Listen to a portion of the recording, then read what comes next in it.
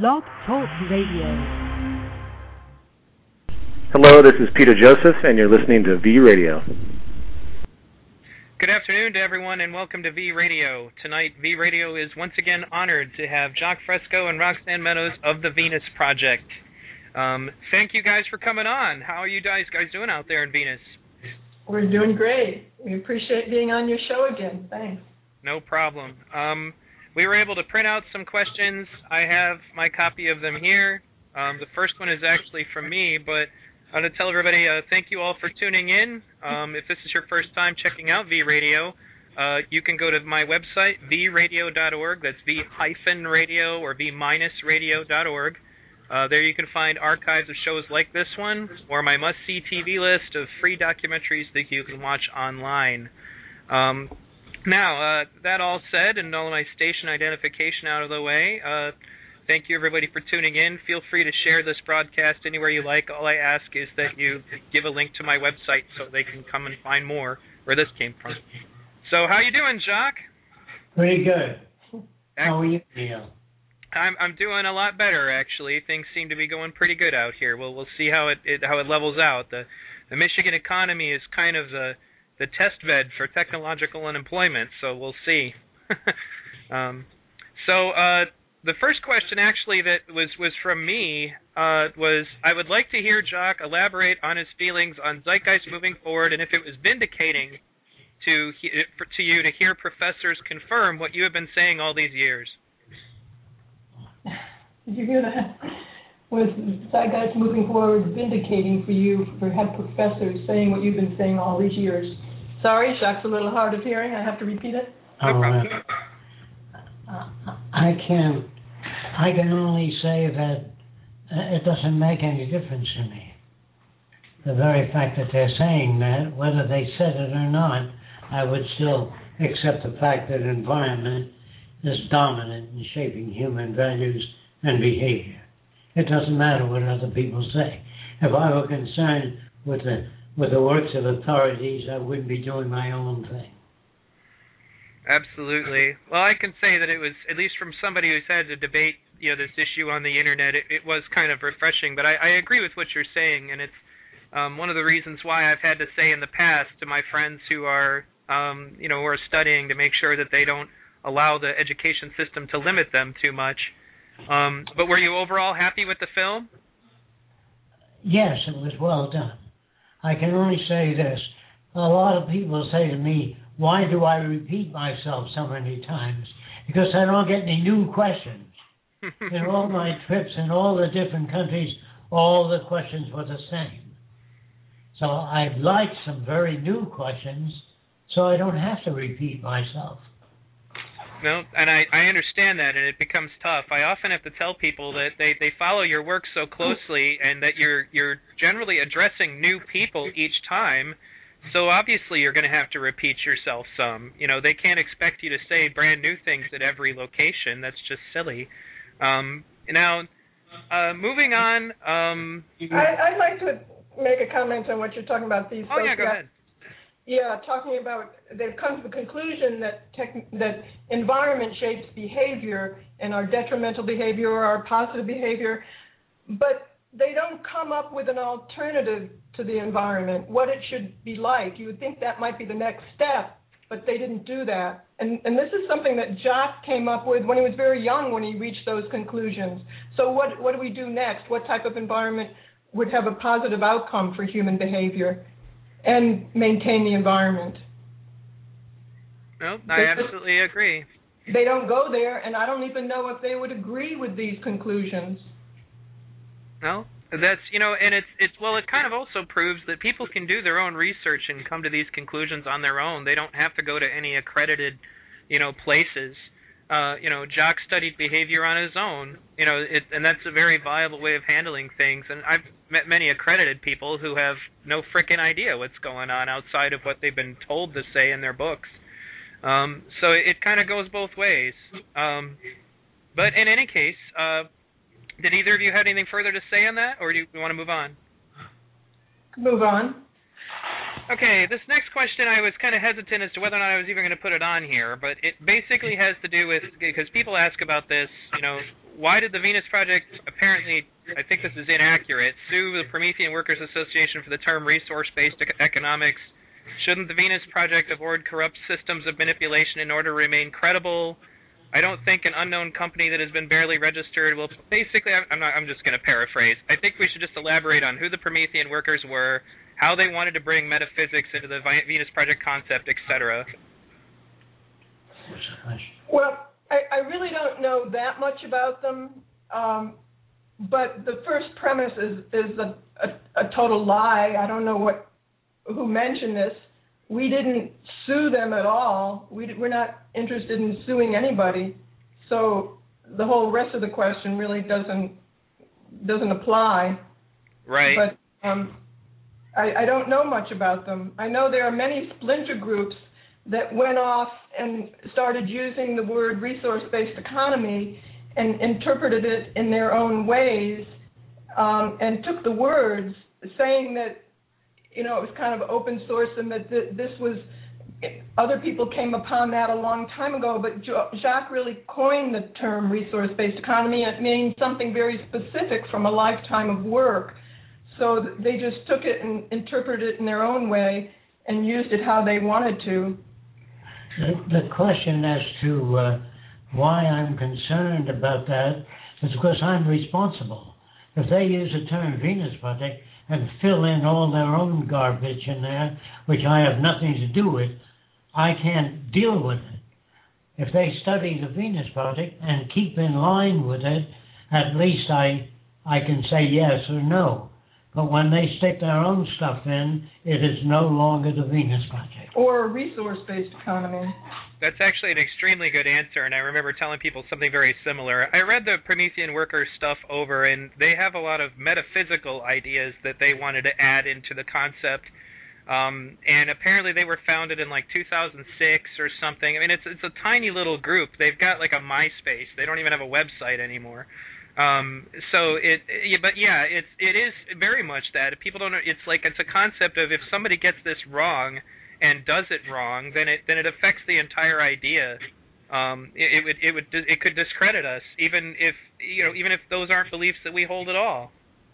So, if you want to know anything about the Venus Project, contact the Venus Project, because you're going to get all kinds of opinions from all over the world of different people's interpretations. Right. Now, Jacques had mentioned a competency exam as an alternative means of accreditation. How would this differ from existing institutions of examination in the educational sector, and what tangible benefits would such a system provide over those which are currently in place? Okay. Years ago, engineers and scientists used to write books on why man can't fly. The Wright brothers never read their books, so they built a flying machine. Sometimes authorities say things that they themselves do not have the answers to, and they talk about it as though it would be impossible. In other words, people have to learn how to talk, have to learn how to say, I don't know. When you say, someday man will go to the moon, a person might say, instead of, well, man will never be able to go to the moon, not for 1,000 years. That's their own opinion. Just say, I know nothing about rockets, I know nothing about space travel, I can't answer that question. And when people say, do you think we'll colonize Mars? Just say, I don't know. I don't know enough about the problems involved in that. But they've got answers for everything. The average person will say, well, you won't see that for the next 10,000 years. Not based on anything but their own little self-centered opinion. Absolutely. Now, in regards to the idea of people taking an exam to prove that they're credible in a given subject. I think it was a guy that dealt with fabrics that found bacteria in a microscope. He was the first guy to observe bacteria. He wasn't a doctor. And the first doctor that claimed you ought to wash your hands after doing an autopsy to prevent childbirth fever was kicked out of the hospital by the authorities. There's no such thing as an authority in medicine. Medicine is an art, not a science. Some portions of it are scientific, but a great deal of it is art. Psychology is not a science yet, and still you do behavioral sciences, the study of human behavior and the factors that set the values in a person's head. You have to track that down to find out where aberrant behavior comes from. You can't find out by treating people. You have to study the environment they come from. That'll tell you all about them. All I have to do is fly over a city, and if it's thatched huts, I can tell you what the value systems are. If I fly over a city like New York, where every building is a different size, a different shape, different color, I can say it's a me for myself type society. It's not integrated. There's no intelligence in society today. I agree with you. I'm sorry, go ahead. Louis Pasteur Louis Pasteur perhaps kept many of us our lives. He gave us many things that helped us, where the authorities at the time poo-pooed Louis Pasteur. They said he was a quack. The competency exam is really the fact that the Wright brothers built the airplane, that Alexander Graham Bell made the telephone. He was not an electrical engineer. Alexander Graham Bell used to teach the deaf to speak, and he made the telephone. Most of your great ideas do not come from the establishment. They come from outside the establishment. The establishment makes sure that you adhere to the system. And don't forget, most universities are sponsored by established institutions. And if you speak against the institutions, they don't put up money for the universities. That's why it's difficult for people that have different ideas to be given airtime on the radio, because cigarettes bring in a lot of money. Selling beer and wine brings in a lot of money to a broadcasting company. If they attack cigarettes as cancer sticks, they're not going to get advertising. Do you understand? The establishment is well entrenched to keep out ideas that would threaten any established system. Absolutely, Jacques. And that's, the funny thing is also the way that the money system ends up impacting education is terrible. There's a very good documentary about this called Declining by Degrees, Higher Education at Risk, and it talks about the fact that professors are not paid more for being good teachers. They're paid more for research papers, and in fact, if they fail students, no matter how bad they are, they can be fired because the colleges lose tuition money. They don't even care if you're competent. A competency exam would be a way to prove that you're good enough for the thing in question, without having to do all these other things that they add to it that are generally based around the money system as well. They want you to take other courses and force you to study a bunch of things that may have nothing to do with what it is you want to be accredited for. Remember that Edison had no degrees, and he was not establishment. He came from the outside, and that goes for a lot of new ideas. They don't come from the establishment, and a lot of people say, how come Fresco does all the designs? How come there's no teamwork? Actually, when you think about it, now you have to think about what I'm saying. Louis Pasteur was an individual. The Wright brothers were individual. Einstein and his theory of relativity came from Einstein, not a teamwork. Teams never gave us anything. They were mostly establishment. Now, there's nothing wrong with teams if they're supervised by Oppenheimer, Einstein, all the people, Urey, the people that worked on the nuclear bomb, directed people in research. You see, Tesla was an individual. It wasn't a group of people that gave us induction. It was individuals. If you look at the history of science, all great works, Newton and many other scientists, were people that did a lot of work on their own. There was never a team that came up with a new way of building a city. Whenever you have a team, it's a gathering of insufficiencies. And the difference, too, is that everybody would have access to education and competency. So if there's somebody that said it won't work, something that somebody wanted to try, they'd have to sign that they said it won't work. And if it does work, then they're moved out or gone, they go back to school.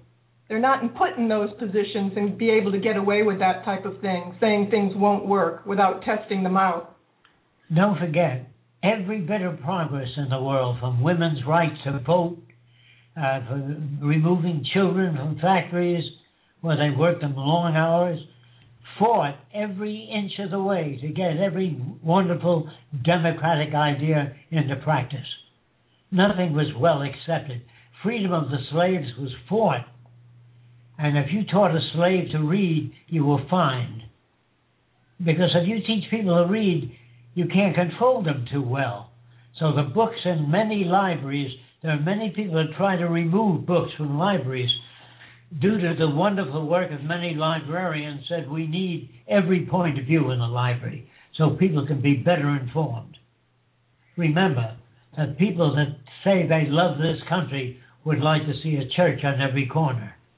The church, even if you pick up the Bible, it says thou shalt not kill, and yet they go to war, and ministers go to war blessing war tanks. They don't seem to understand what they're reading. The reason I stay away from religion, because men made such a mockery of it and so prostituted themselves to fit in with the economy.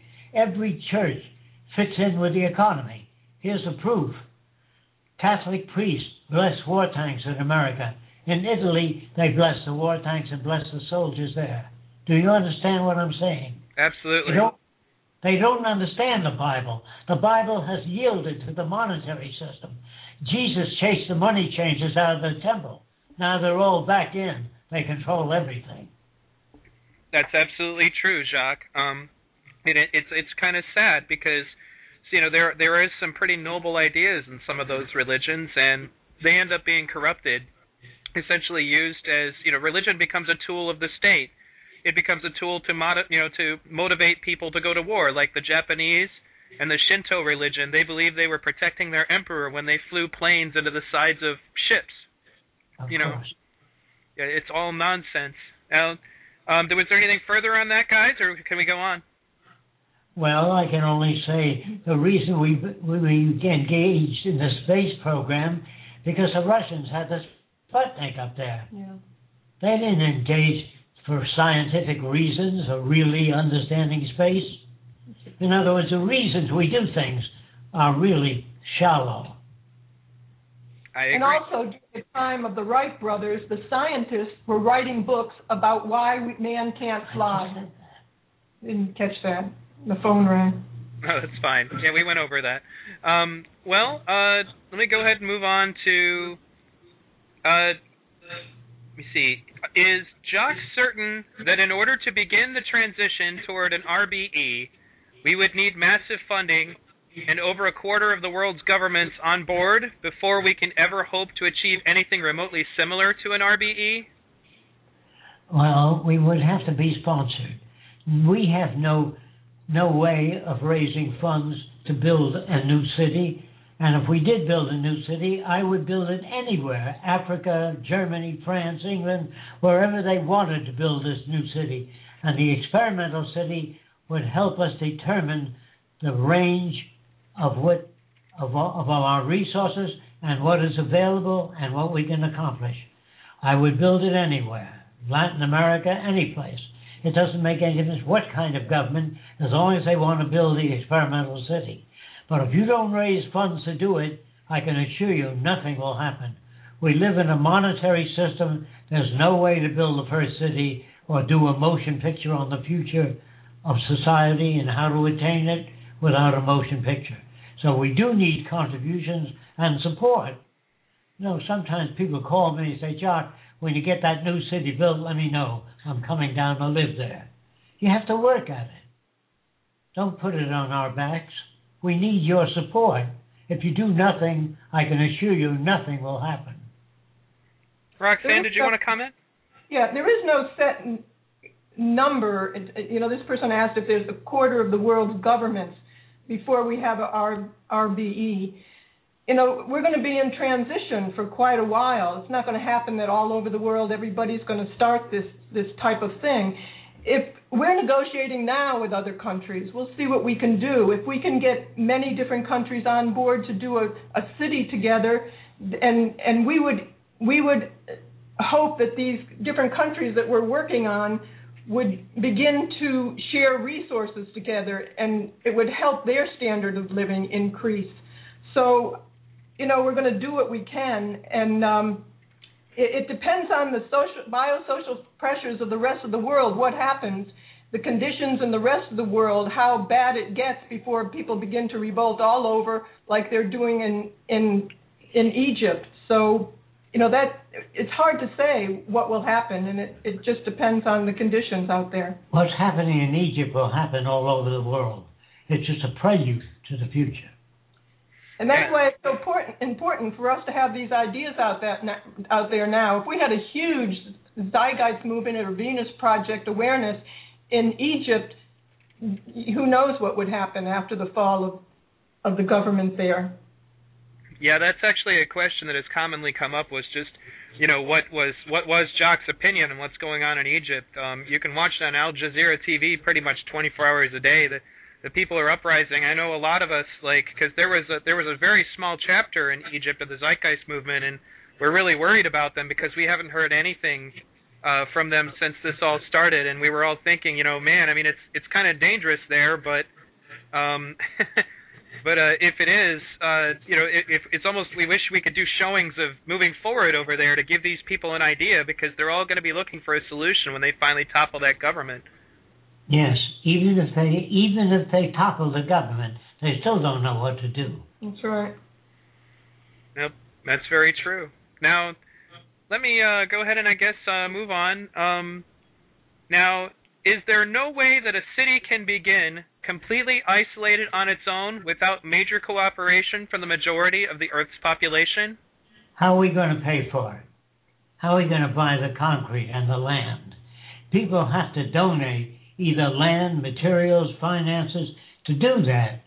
And if they do nothing, nothing will happen. They all put it on us. When are you going to build that new city? When are you going to do this? We don't have funds for that. We've been paying for all our own equipment for over 30 years here in Venus. Nobody sponsored us. And if you don't sponsor us, nothing will happen. So we need your support. We'll do the work. We're not asking you for work, volunteer, but if you can, we can use your services.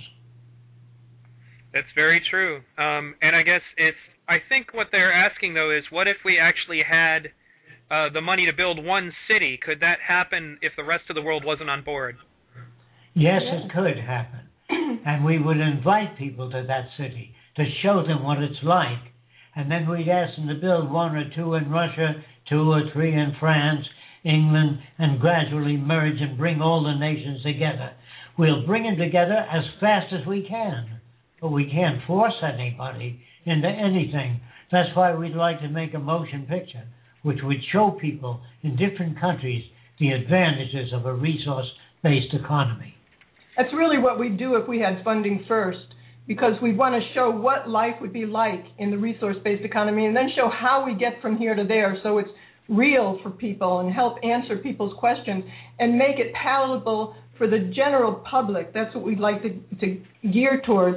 So we look at it as kind of social therapy, so they're not afraid of this direction if they hear about it and it gets misinterpreted by people that don't understand this direction. They project their own values into it continuously. They think it's a dictatorship of technicians or scientists will control things. There is no technical elitism in the Venus Project, scientific or otherwise. There's no prisons, no police, because there's no need for it. If people have access to the necessities of life, they do not steal. And what people don't seem to get through their heads, that if orange trees grew all over the world, you couldn't sell oranges. Do you understand what I mean? Oh, yeah. There's no basis for a monetary system unless there's scarcity. And the more scarcity, the greater the basis for a monetary system. Bankers do nothing. Financiers do nothing to make the world a better place. They actually make no contributions. They're detrimental to the well-being of people. That goes for advertising, law, all the professions, and all the man-made laws are strictly BS, control devices, attempting to control human behavior. I mentioned before, the only laws that count are natural law. If you're not fed properly, if you don't get enough sleep, you get sick. So we have to find out how we relate to nature, how we relate to one another, how to improve our language so there's minimum conflict. All that has to be done. And this is what the Venus Project tackles. All the things that involve human behavior and security, sustainability for every nation on Earth, not any one nation. If you try to develop sustainability for any one country, you're harming other countries. Absolutely, Jack. Now, go ahead, Roxanne. It wouldn't even make it if you had sustainability for one country and the neighboring country is hungry. They would come over your walls if they put walls up. It really has to be global now. We have to take care of the needs on a global scale. And this is what religion should be doing. Today, religion to me has become a verbal hobby rather than an action pattern. You know, when people say to me, what are the spiritual aspects of the Venus Project? No poverty, no hunger, no unemployment, no more charitable organizations, and everybody can go to any school they want to. There is no taxation and no money. If there's no money, you can't sell drugs, you can't have prostitution, you can't have gambling. If you use money, you can pay off senators, you can pay off congressmen. There are lobbies in Washington that press financially to get the position of advantage.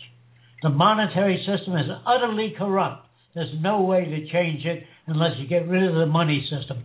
We have the ability today to mass produce goods and services of all kinds.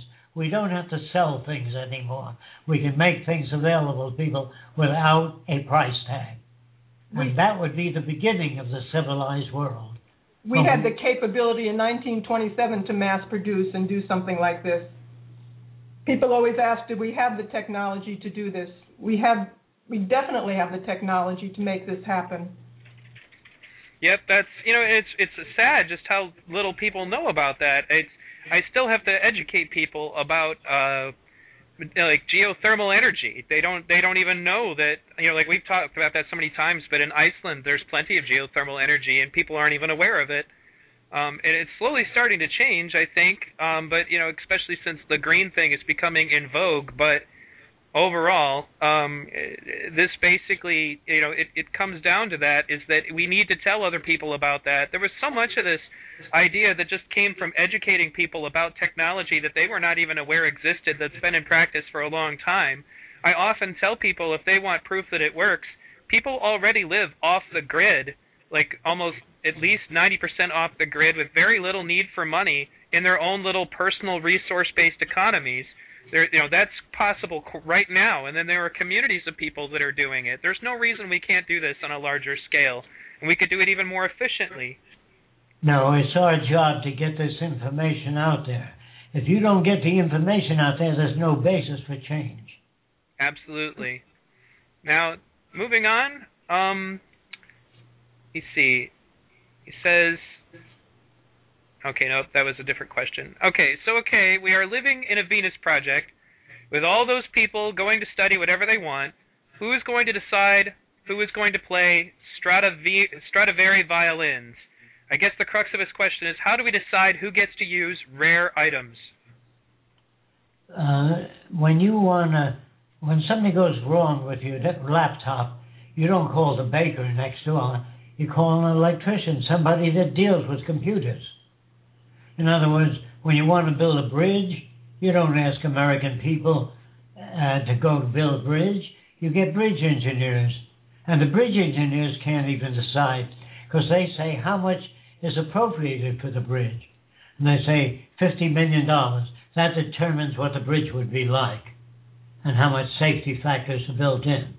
In other words, even bridge engineers or skyscraper designers do not design the building until they know how much money you put up and what the building is for.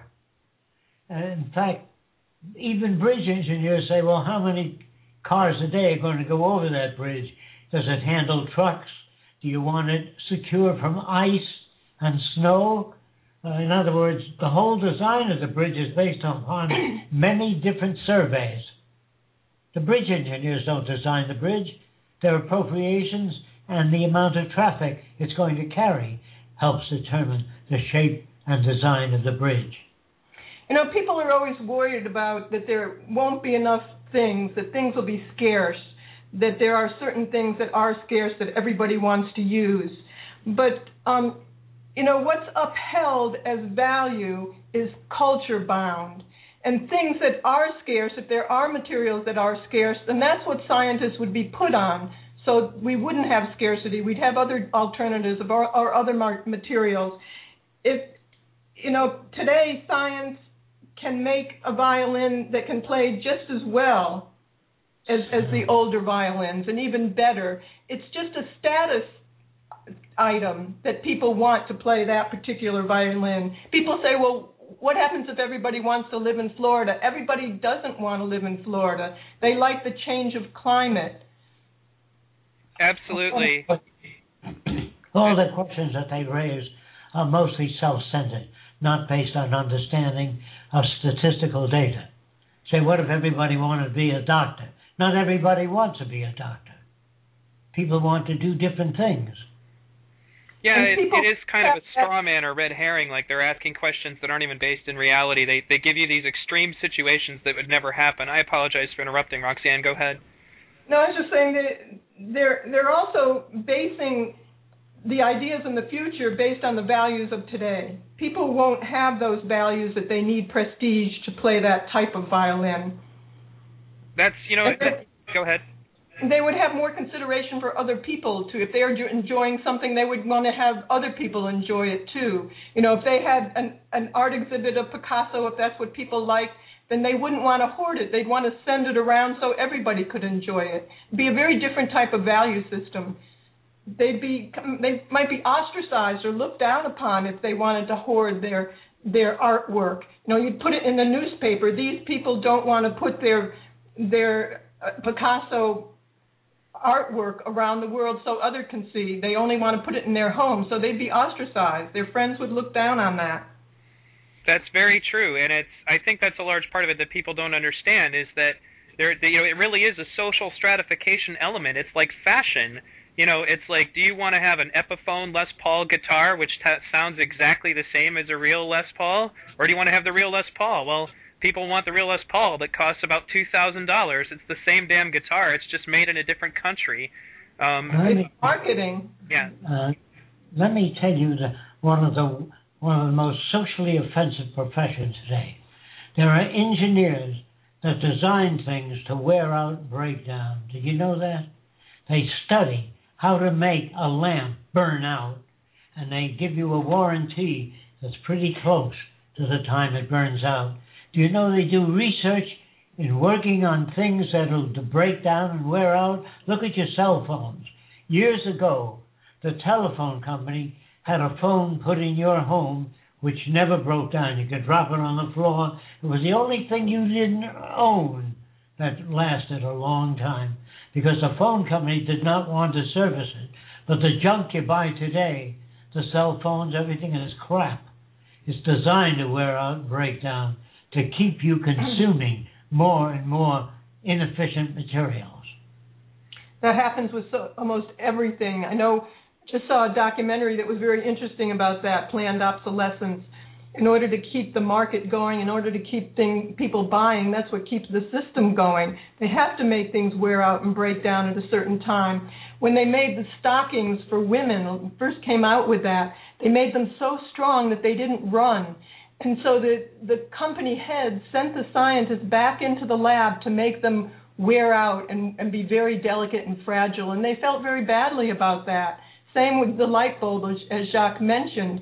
They just recently had a party for a light bulb in a firehouse, I forget where it was, that lasted 100 years. It's still burning. And they could do this when they first came out with light bulbs. But at the beginning, they had 2,500 hours before it would break down. And then they made it 1,000 so they would sell the light bulbs more readily. So it's really vile, corrupt. It goes for batteries, flashlights. Everything you buy is designed to wear out and break down. The system is obsolete. It's old, dangerous, and socially offensive. All these people would be considered criminals in the future. Your Supreme Court judges, your judges, they make no effort to study conditions that shape behavior. And psychologists work on people that have problems. It isn't the people, it's the environment they're reared in that creates the problems. Yep, that's a really good point, Jacques. I want to take a quick moment to give a shout-out to Sean111 in the chat room. He was asking me if this was a pre-recorded show. I kept assuring him that it was a live show, but because he sees me multitasking, he didn't think it was possible I could be doing 3 things at once. In any case, let's get back to the broadcast. All right, well, those are all excellent points.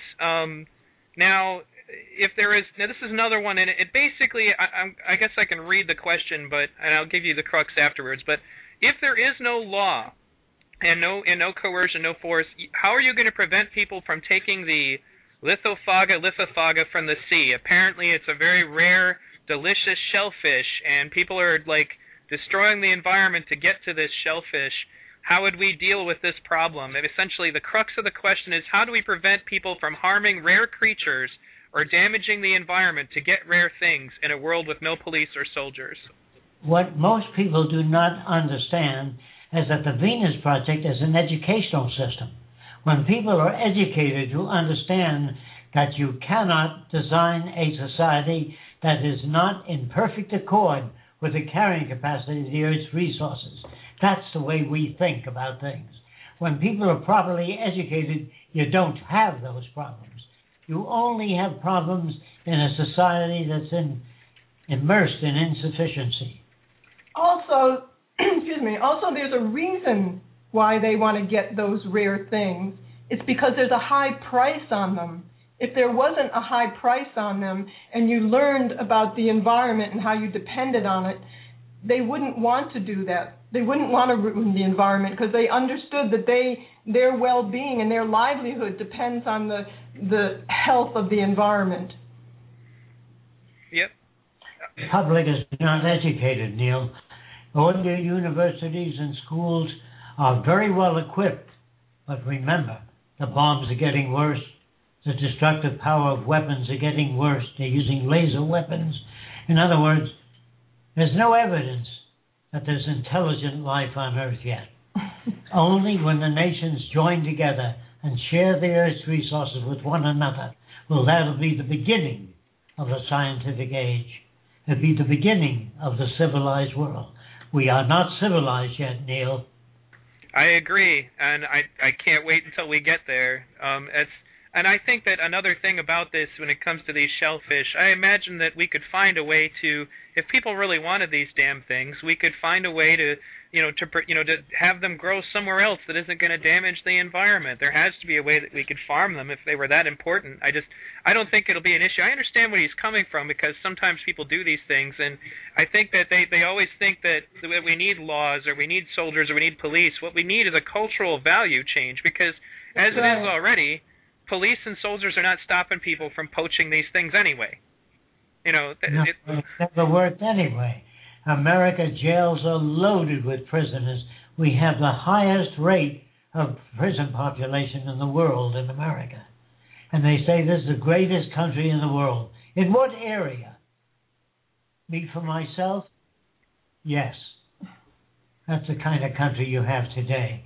It's so full of advertising and BS that the public themselves really don't know what the answers are. That's why they bring you up to believe that you're responsible for everything that happens in life.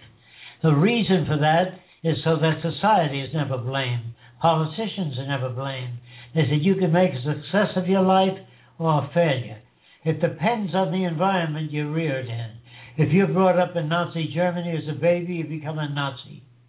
If you're brought up by the headhunters of the Amazon as a baby, you become a headhunter. Man has no choice when he's brought up in a society that offers no choice. That's absolutely true. And as far as these issues that come up, I think that it's also about helping people to understand that, that laws and coercion and force, it's not just about being immoral. It's not even effective. It's better than having nothing, but overall, as opposed to just changing the environment to be more predisposed towards good behavior, that's always going to be the superior answer. All right. If you're religious, the Venus Project is everything the Bible talks about. There's no poverty, no hunger, no exploitation of any kind. So if you really believe in God, if you really believe in the brotherhood of man, the Venus Project is the nearest thing to that, only it's not a verbal hobby. It has a method for achieving that. The religious churches have been talking religion for centuries, and they haven't stopped crime. They've never stopped jealousy, envy, argument, mistreatment of women. Never accomplished anything. It's sold out to the monetary system because the church depends on donations and support. We would support all religions if they wanted to maintain a church. You wouldn't have to dig up nickels and dimes. We would store food in the polar regions. All surplus food would be dehydrated and compressed.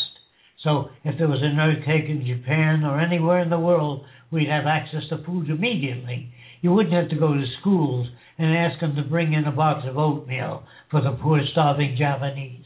You wouldn't have to do that. You don't need charity. You don't need charitable organizations. You don't need Christian behavior. Once the society provides for the needs of human beings, you don't need all the artificiality. Or the laws that say don't steal. It seems quite obvious. And all the deviant behavior that the monetary system produces, the acquisition of wealth, property, and power, it would be a totally different value system. And all the things that people are worried about today would be automatically changed. We wouldn't take the same values into the future. That would generate its own values. Neil, you've got to remember that people just don't move into the new cities. They take a course first in how the new city operates. Just like you become a doctor and you learn how to use surgical instruments, MRI, X-ray machines. In other words, the people of the future will be different. And always say, what if two guys are in love with the same girl? They ask all the same questions that have been with us for centuries. If people are educated and knowledgeable, they understand that they reject people, therefore sometimes a female rejects you because of her value system, not because there's something wrong with you. If you're rejected, you feel bad. That's because you don't understand that different people are brought up with different symbols and different values. And if they do reject you, it's not because you're bad or inefficient or have a low self-sufficiency. They reject you because they have a set of standards that are different than yours. Jacques, that's another thing that I usually get when I answer that question. Actually, somebody brought that up during the Michigan Q&A, and I pointed out to them that the situations where two people are in love with the same woman are due to a scarcity of people that they're compatible with. And in a world like the Venus Project proposes, with travel being free, you have an entire world worth of people to look at and decide if you're compatible with them. There's no reason to compete over just one girl. It's not just too many fish in the sea. There's too many people on the earth at that point. You're not even just dealing with the sea. The abundance of people that you could be attracted to and compatible with would end these problems.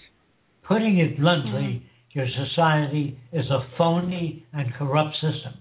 That goes for all societies all over the world. They are all corrupt and twisted in terms of the economy that they're raised in. The system I'm talking about brings all the world together to work and share the resources. Do not destroy the forest. Do not dump toxic materials into the ocean and rivers. In other words, people will be brought up to take good care of the environment because we are all alive because of the clean air, clean water, and if we don't take care of those systems, we're going to hurt ourselves eventually. That's right. Now, Roxanne, was there something you wanted to say? No, I was just going to agree with you. I thought you were absolutely right about that there would be many people to have companionship with for many different reasons. You wouldn't have to be with just one person if you didn't want to. I always like the saying Jacques says, you'll love as many people who are lovable, no matter what if you have a marriage license or not. You can't help that. That's very true. That's very true. And I mean, you see it already just from the advent of the internet. People are finding people that are their life mates over the internet. It doesn't always work out, but you know, you have access to all these people. I mean, there are lots of girls that I talk to on the internet that if I could go meet and, you know, and date them, I'd probably have a good relationship with them. It's not practical, obviously, right now, but in a resource-based economy, I could go meet all of them and figure out if any of them were good for me. And it's just a scarcity of companionship that comes up. You're generally kind of limited to, you know, what women or men, as the case may be, are in your immediate vicinity, and you wouldn't be limited like that in a resource-based economy. Yeah, I wanted to say that the wealthiest person today would be far better off in a resource-based economy than a monetary system. That's what they have difficulty understanding. They have no mentality today. They become investment bankers, and all they know is where to put their money with the least amount of work and get the highest returns. That's a me-for-myself society where you never really live. You never really learn about life and all the wonderful things you can learn about when you're brought up in a resource-based economy. No more accumulation of material wealth. Everybody talks against materialism, but we're the world's greatest when it comes to living a materialistic society. All right. Well, that being said, let's move on to the next question. Now, we moved on. Okay, we talked about this. Okay, actually, now we're kind of talking about relationships, ironically. They would like to know your thoughts on polyamory, you know, monogamy, just, you know, the state of, you know, in the future, would people have multiple partners, or would they only have one partner, or, you know, I mean, I know the answer is that they're free to choose, but how do you think relationships along the line of which partners you have, how many, you know, how do you feel that would evolve in the future? Okay, the future will generate its own values in relation to existing conditions. Do you understand what that means? Yes. The future will evolve a set of values unique to that time, and it will keep changing with the passing of time. There are no fixed values in anything, no final frontiers, no fixed laptop, no utopias. A constantly changing society, a constantly changing world with ideas developing in accordance with the state of technology or the availability of resources. In the future, with nanotechnology, we'll be able to produce anything we want to. There'd never be a shortage of anything. Look into nanotechnology. It should excite the hell out of you. Absolutely. Roxanne, did you want to comment any on the relationship issue? No, I was just thinking that, you know, even today, with the ideas of just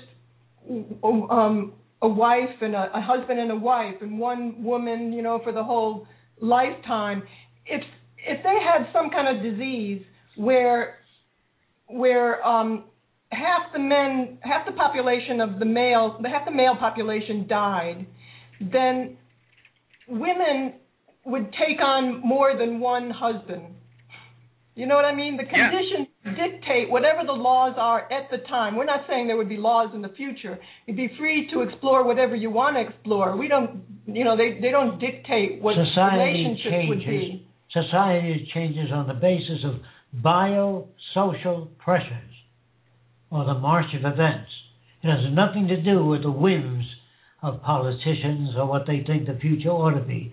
The future will evolve in accordance with availability of resources and the biosocial pressures. You know, and go ahead. Unless you were done. Say something.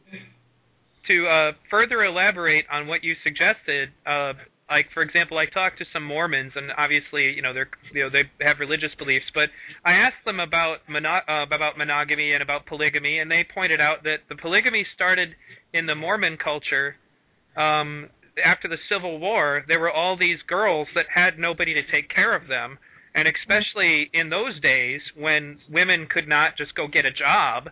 You know, it was that, you know, that was what started it. He said he admitted that, you know, it ended up getting abused and just became a tool of, you know, some bad things, but he pointed out that was an example of just their society adapting within their culture to that. That's interesting. That's exactly what I mean by biosocial pressures. Yeah. Right. Now, anyway, I would also point out that I know that we've talked about this in the past, and it would come up is that in the future, people would not own each other. That relationships would be based on the sharing of values and how much you have in common and how much you enjoy each other's, company. Of course. Right. Yep. And so, in any case, all right, we're now on to, unless you had something more? Yeah, I just wanted to say, people ask, would people be heterosexual or bisexual? And I'm taking this from Jacques. Jacques always says they may be trisexual. They'll try anything. Who knows, Well, society's already kind of moving in that direction now. But that's ironically that you bring that up. The next question is about sexual orientation. Do you feel that sexual orientation is environmentally created? I mean, are people born straight or born gay or influenced to be straight or gay? No, I would put it this way. If everybody walked around nude as children, swam nude, no one would collect pictures of a nude woman. No one would be a peeping Tom if you had people swimming nude when they were very young. You understand what I mean? Yes, I do. Going together. What makes the differences in people is the environment they're reared in. If you raise little girls around cowboy pictures, they walk and talk like cowboys. If you raise people in Japan, American babies in Japan, they will behave just like the Japanese do. If you raise an American baby in Germany, they will speak with a German accent when they come back to America. So you see, environment really shapes behavior. And also, if a girl lives in a home where the husband beats his mother 3 times a day, very cruel, the girl might grow up with the idea, boy, I'm never getting married. And where she's coming from, I can understand that. Do you understand that? Yes, absolutely. Go ahead. There's so many interacting variables as somebody grows up to determine the sexual orientation that, it is the environment that sets that pattern. I don't believe anything is inborn except reflexes. Well, and I've seen that because people make that argument, and I tend to point out, like, for example, because there are gay couples who may adopt a child who still grows up to be straight, but those gay couples usually make a very big point to let the child know that they can choose whichever they want and that, that they'll be happy with them regardless. They reinforce, that individual choice so that people can still, that their children can grow up to be any way they want. Do you understand? I mean, would that work? Do you agree with that? Look, in the Bible, it says King Solomon had 1,000 wives. Mm-hmm. Today, he'd be arrested as a bigamist. Right. Do you understand what I mean? Absolutely. So, in the early days, in the Bible, it says that a man took a wife that was 13 years old. They were all child molesters. It all depends on the culture you're brought up in. There's no right, no wrong, no good, no bad. There are different cultures that shape different values and different patterns of behavior in people. We will, in the future, deal with aberrant behavior and correct all the things, not according to Fresco standards, but what's good for people. Teach them how to relate to one another, how to find meaning in their own life, how to pursue things, and how to find answers to things without giving their opinion about anything. If they don't know anything about it, they'll say, I don't know enough about it to offer an opinion. Once people begin to talk that way, you're through with most of the problems. But when you give everybody a right to their own opinion, you're damaging people. That's very true. And it's difficult to explain to people what you generally mean by that, and it's such a hot-button issue, and I usually have to remind them, is that it's not that Jacques doesn't want you to think for yourself. Opinions are not thinking. Opinions are conjecture and guesswork. Don't settle for some half-assed opinion. Go research and find out what you're actually talking about before you go running off at the mouth and doing damage to people. That's what we mean by a right to your own opinion. So many people, they think that their opinion is some expression of their freedom, and they don't even take into account that you can do so much damage with an opinion. The answers I usually give in the examples is like the opinions of the church about whether or not the Earth was flat was something that a scientist could be killed for exposing was wrong. Many people were killed. Even in Salem, Massachusetts, women were burned alive as witches. This is in America. So when a person says, "Give me the good old days," I don't know what they're talking about. I really don't know. And generally, people don't. Go ahead, Brock. People don't think in terms of, instead of opinions, looking up access to information. That's what people should have, more information to arrive different opinions from that are more related to the real world. Yep, that's very true. And, the Salem thing is actually an excellent example of how people's opinions can become so important to them. I have an opinion that there's this invisible man living in the sky, and he says that you're a witch, so we should burn you at the stake. He can't prove it, but he's entitled to his religious opinion, so therefore he has the right to, to burn you at the stake. And people don't understand that opinions can be very much a tool of oppression. I'm sorry, go ahead, Jacques. You got to remember, Neil, that the Bible is subject to interpretation.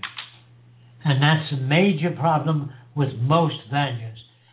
Every time you talk to somebody, it's subject to interpretation.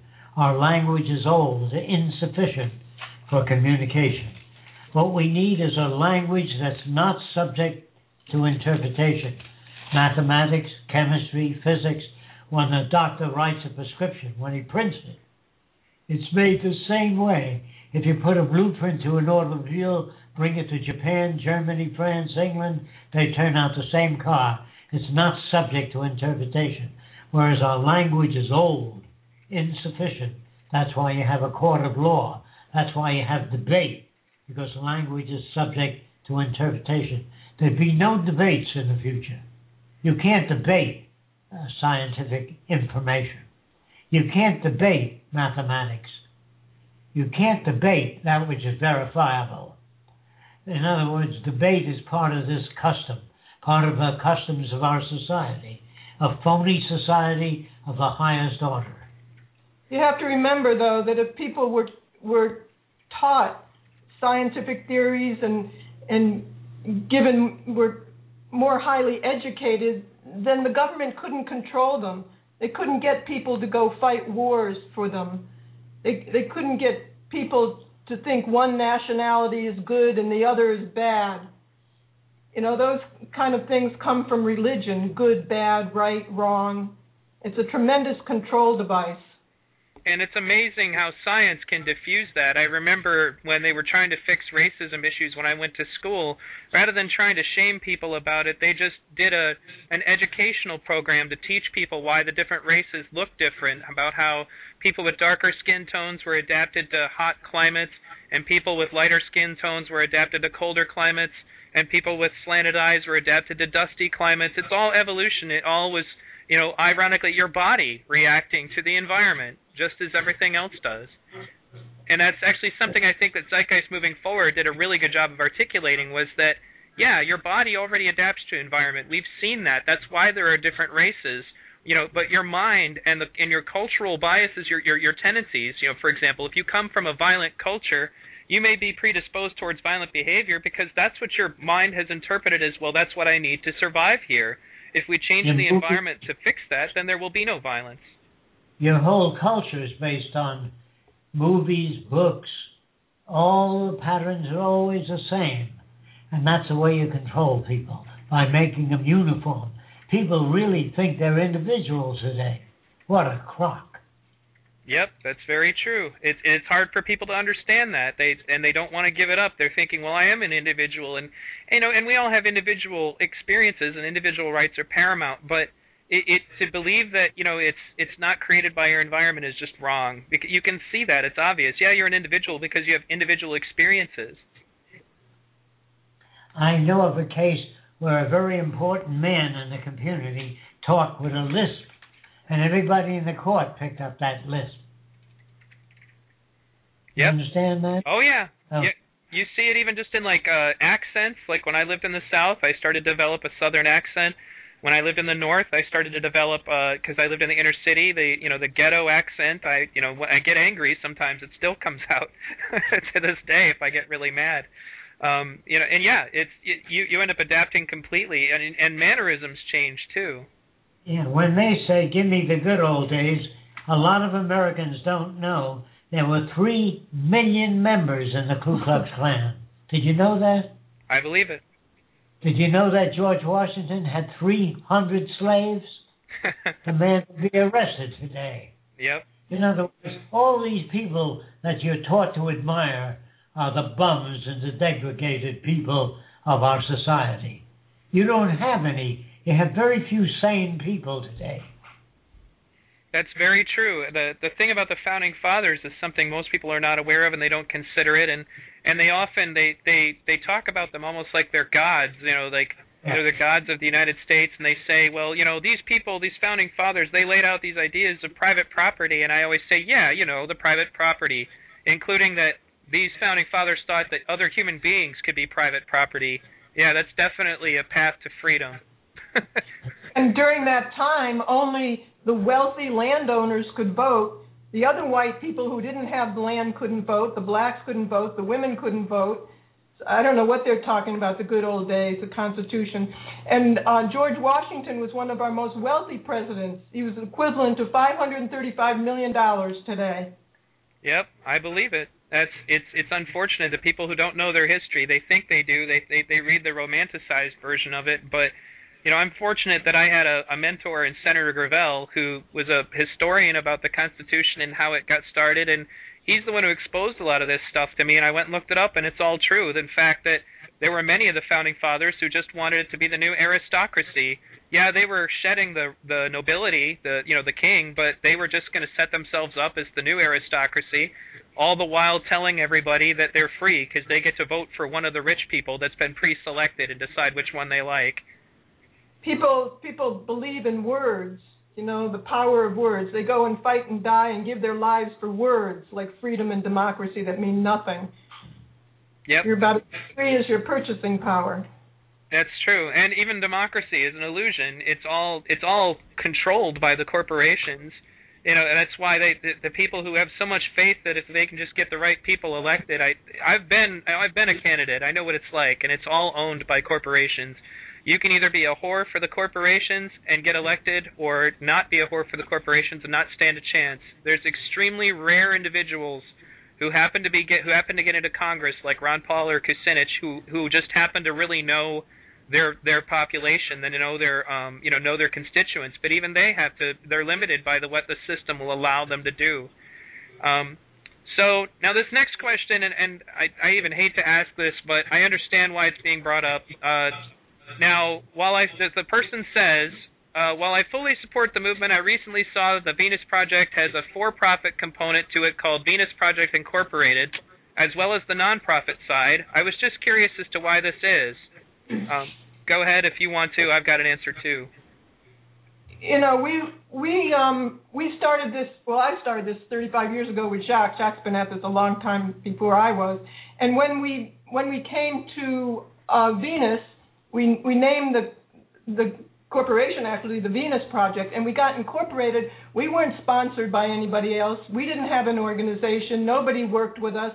We were making books and videos, and we put up the land for this money, and we built everything with our own money through outside jobs. As I said, we weren't sponsored at all. So we were selling our books and videos. That's what we put all our money towards, experimental architecture and making books and videos to introduce other people to this direction.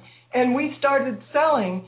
We were advised to become incorporated because if somebody tries to sue you, they could take your land. We couldn't afford that. So we had to incorporate for our own protection. At the time, we tried 3 times to become a nonprofit organization, and we couldn't get that status. It wasn't until a lot later when we could get that. So we're still working with that corporation because you need it in this day and age for taxes, to protect yourself, and that's what we're using it for. And no problem saying it's incorporated, but we have a nonprofit called Future by Design. And it's important also for people to understand, because I'm even having to do it, and I don't even make that much money, with V Radio, but it's also about taxes. You can't sell stuff unless you have a tax code, and if you're going to be a business, you have to have a registered business, or you go to jail. That's just the way it is. It's not like they have the option, If you want to sell videos and books, you're going to have a corporation so that you have a tax status. We don't like it, but we can either do that or we can go to prison. So, we're working to spread knowledge of how we could eventually get rid of everything like taxes and money, but we still have to feed ourselves in the meantime. So, they're always looking for something to call us hypocritical for.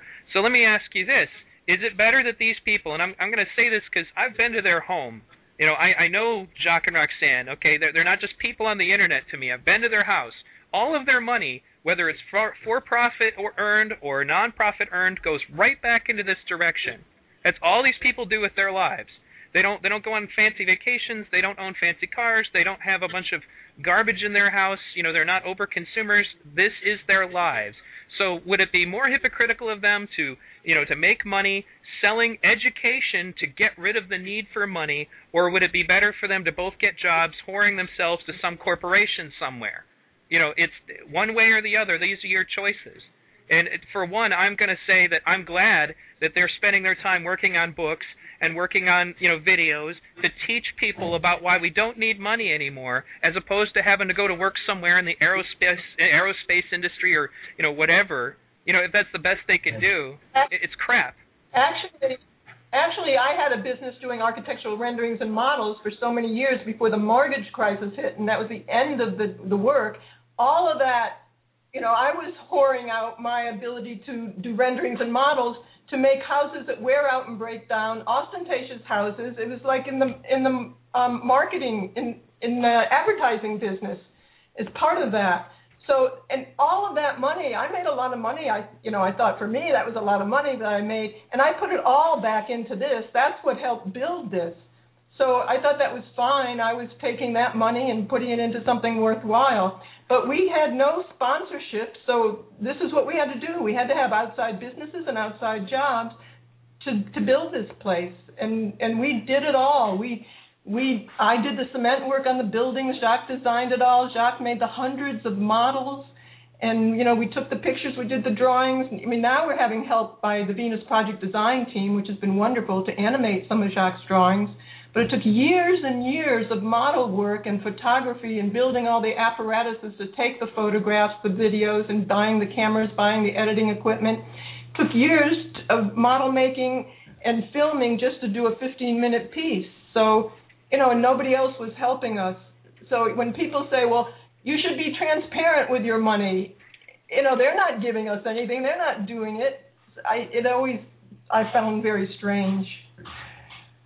That's very true, Roxanne. I hope that little rant explained it to people, but it kind of comes down to, they have a for-profit business that makes just enough money to keep them going on this direction. It's not like, Alex Jones, who has a for-profit business and has jet skis and lives on the lake and has a giant house. It's not like any of these other people who are trying to be activists who drive Rolls Royces or whatever.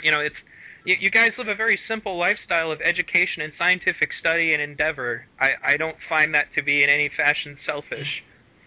We built several buildings to experiment with building processes, but each building, they're very small, and we didn't take out any mortgages. We just built when we had the next job, and we used all the buildings for housing models, 2 different shops, a filming building. Our house is 700 square feet. It's very small. We don't live luxuriously, but we built this place, and it's very beautiful to show what the outskirts of the cities would look like. When you're in one building, you don't see another building, although it might be close, but because of the way the trees are arranged in an S-shaped pattern, or the landscape and the canals that we dug a lot of waterways. So it really is a beautiful environment to show that everybody could live this way. I also want to mention, while we're talking about this and supporting the project, that how we support the project now is through the Venus Project tours. It's very difficult to go out all around the world again and to lecture. So people come here now, which is much easier for Jacques and us, although we still do some traveling. But so we check out our website under Get Involved in Tours, and people come from all around the world, and Jacques speaks for many, many hours about this direction. And when you walk out, you walk out very differently than when you come in. You understand yourself and the world around you much, much more, and you'll understand the Venus Project much more. And we do charge for it, but you get over $100 worth of books and videos. And Jacques speaks for 5-6 hours sometimes, and the money does go to help support this project. That's how we're doing it now. Yep. I just don't find any fault in that. You guys are direct and upfront about it. If anybody wants to go look into it, it's pretty damn obvious when you go to their house. And that's why I tell people that really annoy me on the internet that make all these ridiculous accusations. They go, well, you're just taking what these people say at face value, et cetera, et cetera. No. I went to their house. I got to know them as people, and not just for the tour. They're real people. You know, if they were bankrolled by the Rockefellers, then why are we working so hard to keep their land? You know, there's so much ridiculousness out there. You know, if you have questions, go ask them yourselves. Stop being cowards and spending your time on the internet throwing insults at people that you've never met. You know, it's really easy to talk to them. Another thing I wanted to mention is people come here and say, well, do you still live on the grid? And we do. Because it was either a choice of making some of these designs that Jacques has to live sustainably, you know, off the grid, because he has many, many designs for this. We could have done it, but it meant putting our money toward that and living very well, or making books and videos and getting editing equipment and making the models. And that's the route we went, because we wanted to introduce this to the rest of the world. And we couldn't even get our book published. We pay for our books, and it costs a lot of money to print those books. It's a big picture book, too, a lot of color photographs. So we believe in this, and that's what we do with our funding. We put it right back in it. Now, I also wanted to take that moment actually to remind you guys, and to remind the listeners, you guys gave me permission to try to look into the possibility of a fundraiser for getting you guys a solar array to get your electricity, you know, and all that off the grid. So it's something I'm still working on putting together. When the time comes, the fundraiser, I'll let you guys know, but essentially we'll kind of do it in a money bomb fashion, and all the money will go directly to the Venus Project. You know, no third parties. I'll give you guys more details on that when the time comes. We just need to get a estimate on how much it's going to cost, so we know what the target number is. So that all being said, we have more questions. Let me go ahead and get to them now. Now, Jacques, would you be interested in speaking at more universities in the next few months? And if so, what kind of arrangements would the local chapter have to make? Yeah, Jacques would be interested in speaking at universities, but it would have to be sponsored now. You know, this World Lecture Tour we went on, we paid for everything. We had to travel on long distances, business class, because Jacques, for his health, had to put his feet up. So we paid for the travel, we paid for the hotels, we paid for the food, we paid for the venues, we paid for the advertising that the Zeitgeist members did. And I've heard a lot of people say, oh yeah, look they went on the World Lecture Tour and got all this money. We just about broke even because the venues were so expensive too in a lot of places that we weren't aware of. And you know, some of the venues were $12,000, $7,000 to rent the place for 3 hours. So it kind of eats up any funds you get. So we couldn't do that again.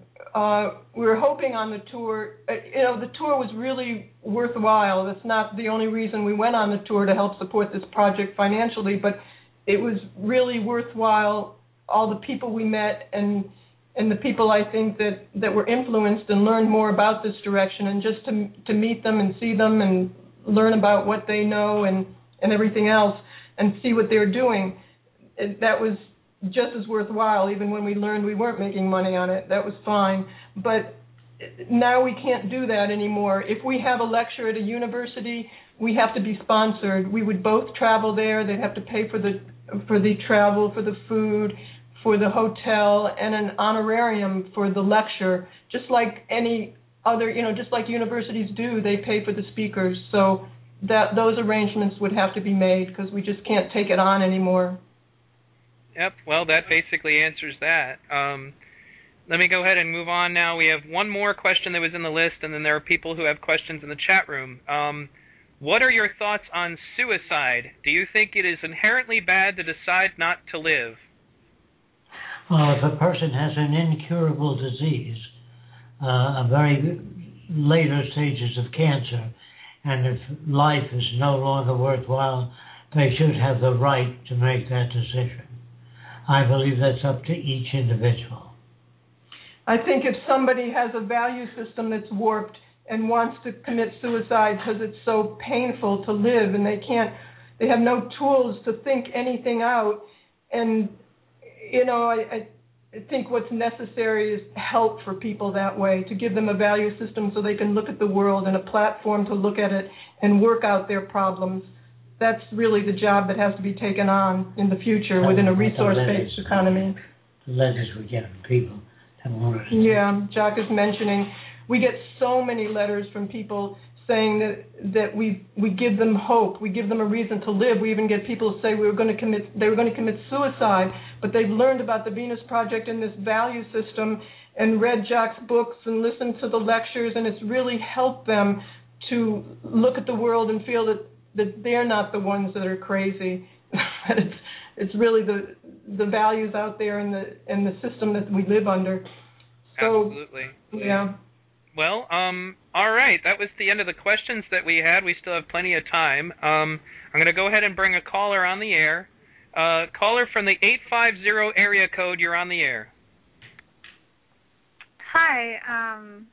First-time caller and listener, but I've followed the Venus Project for not quite a while, for a little bit, and I just want to say I think it's a great idea, and I just want to know, what is it we can do just to help you guys along? Because when I heard about a resource-based economy, it's what I've been thinking all this while is, why do we even need a monetary system? So your question is, how can they help? How can you help? Yeah, how can you help them? Yeah, how exactly can we help? Come out on the tour. Well, the first thing is really learn about this direction as much as you can so you can talk to others about it and you can introduce this direction to others in any way you can. If you're an artist, you can put it into your work somehow. If you write music and sing, do it that way. If you write for magazines or newspapers, introduce this direction in any way that you can. Even just learning about it and talking to people and helping to answer questions is a tremendous contribution. You can get the books and videos. If you can't, we have a lot of free information, free ebooks on our website. So I would say learn as much as you can. Come to the tours if you're able to. And the thing that we want to do next, as Jacques mentioned, is a major motion picture. And I don't know if you're in a position to help with that, or if you know anybody who is in that business. Well, can I ask you a question, Roxanne? Is that it's not anything serious, but me and a couple of my friends, we do just a small radio show on Talk Show, and we actually had just seen Zeitgeist 3, and we're talking about the Venus Project. Would you guys be interested in coming on and explaining more about it? Sure. Yeah, that's actually very easy to set up. Their phone number is available on the Venus Project website. We're very accessible. Yep, it's actually that's why I tell people that they think like it's this big dark art to talk to Jacques and Sam, but just go to their website. Their phone number is there. And all the emails that come in through the website I see. So, yeah. All right. Just drop me an email. Send an email to any of the emails on the website, and I'll get it. And if you're doing a radio show that's related to this direction, please make sure you email me, and I'll add you to my website, and I'll help promote your show. I was listening to you too. I mean, I want you to go on too, but I'll be happy to come on. That's fine. But either way, let's help you promote your show too. So get me a link, and also, I'll spread it around. We can talk more later. Do you have my website? Yeah, I believe I do. v-radio.org. My contact information is there. Get in contact with me, and I'll help you set that up. All right, thank you. And I'm just really excited about this whole project you guys have set up, because we're always asking, well, what can we do? What can we do? And this is something that everyone can look forward to for a better future. Yes, the activists march in the streets and they complain about things, but they're safe. They don't offer an alternative. This was the only viable alternative that I ever saw. And you said you were an architect, correct? No, I was an artist. I was a fine artist, which equips you for absolutely nothing. And when I met Jacques, he taught me how to do technical art and how that applies to being able to draw anything at all. That's the problem with the artists today. They go to school and they're not taught technical illustration and really the laws behind art. So, then I started doing I learned how to do models on Jacques' models, which was fascinating and really exciting. And then I thought, well, maybe I can make a living out of this. And I started prostituting myself and doing it for ad agencies and architects and developers, and that's actually helped support the project, so I didn't feel too badly. Was there anything else, caller? Because we have other callers, too. No, that was it. Don't want to take more than your time, but thank you, and have a good day. No problem. Be sure to get in touch with me. Thank you for coming on V-Radio. Thank you. All right. Bye. Okay, now I'm going to bring on caller from the 661 area code. You're on the air. Hello? Hello. You're welcome to V-Radio. Oh, awesome. Hey, what's up, Neil? This is EJ. Oh, hey, EJ. I was actually going to add you via Skype, if this works. Did you have a question? Oh, yes, I did. First of all, I want to say it's an honor to actually talk even over the radio to you guys. I'm glad you're doing what you're doing. It's awesome. But my question is, I want to assist in the technological aspect of the Zeitgeist movement. I have ideas. I'm not a scientist or anything, but I want to try to have someone to look at them and tell me, hey, this will work or this won't work, or hey, let's work on this a little bit more. Try taking this path or something like that. And also in my chapter, I have another guy who's also the same. He has many ideas, and basically we want to basically get our hands dirty, so to speak. And where do we go? How do we take the next step? What do we do? They're asking what they can do to gain the technical knowledge to help you, Jacques. What can they do to gain the technical knowledge to help you? Well, you can attend our tour and learn more about the Venus Project, and then you'll be able to answer all kinds of questions. You're talking about technical knowledge. They want to do that.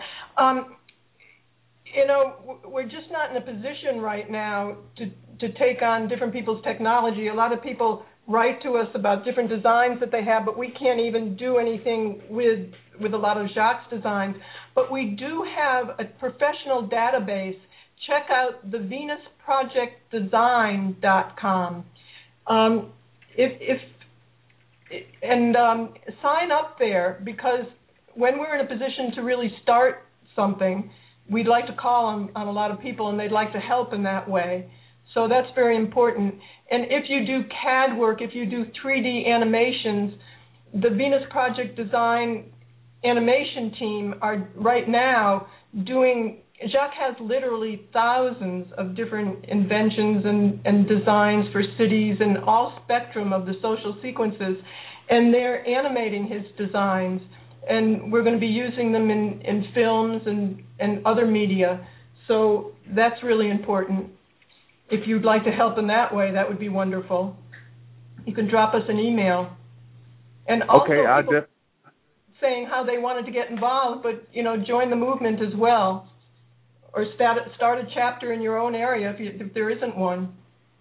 Well, actually, we've accomplished that. I mean, no one's probably ever heard of it because it's so new, but the Daytona chapter is now started. We have like a handful of members, but we're working to gain more. We actually plan on attending the I believe it's the function in Stuart, Florida, Florida coming up on February 13th, I believe. And also, we do plan on making a trip down to Venus for the tour. So, like, we're trying to. That's great. You're really close. Yeah. That's really good, EJ. And now, EJ, you're also a radio host, just getting started. Could you please tell everybody about your radio show quickly? Oh, sure. Basically, my radio show is just random talk. I don't really talk about anything special. We talk about life. One of my topics, which is one of my favorites, was educating yourself and using the internet as a source for knowledge. There's so much knowledge on the internet that, you know, of course you're going to have some not so accurate knowledge, but if you study enough, you can figure out what's the right stuff to pick out from the. Where can they go listen to you, though? That's the important part. I'm on Blog Talk Radio, or sometimes I post in the Zeitgeist site that I'm about to do a show. I believe my name on the Blog Talk Radio is Earl Johnson, EARLJOHNSON. You can look me up there, or I'm a friend to VTV on V Radio. So. Yeah, I heard that VTV guy is kind of cool. Yeah, he's very cool. I like that. All right. Anyway, thanks a lot, EJ, for calling in. We've got other callers. All right, man. Thanks. No problem. All right. Caller from the 559 area code, you're on the air. Caller from the 559 area code. Oh. Hello? Okay. Hi. Oh, there we go. Hi. Welcome to V Radio.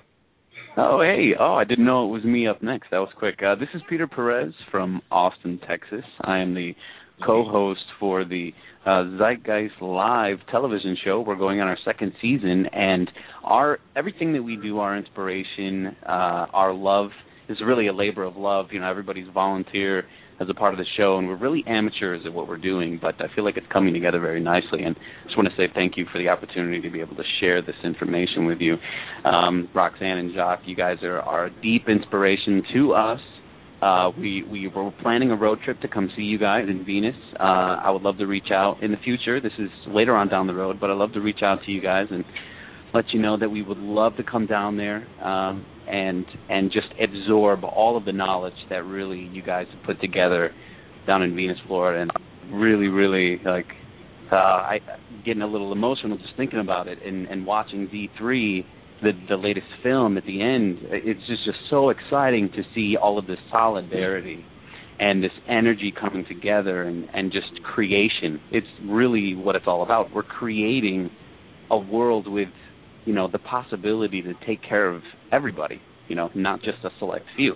So really what I wanted to address here, now that I'm able to speak with you, is really kind of the approach that everybody's taking is they want to get into and getting involved.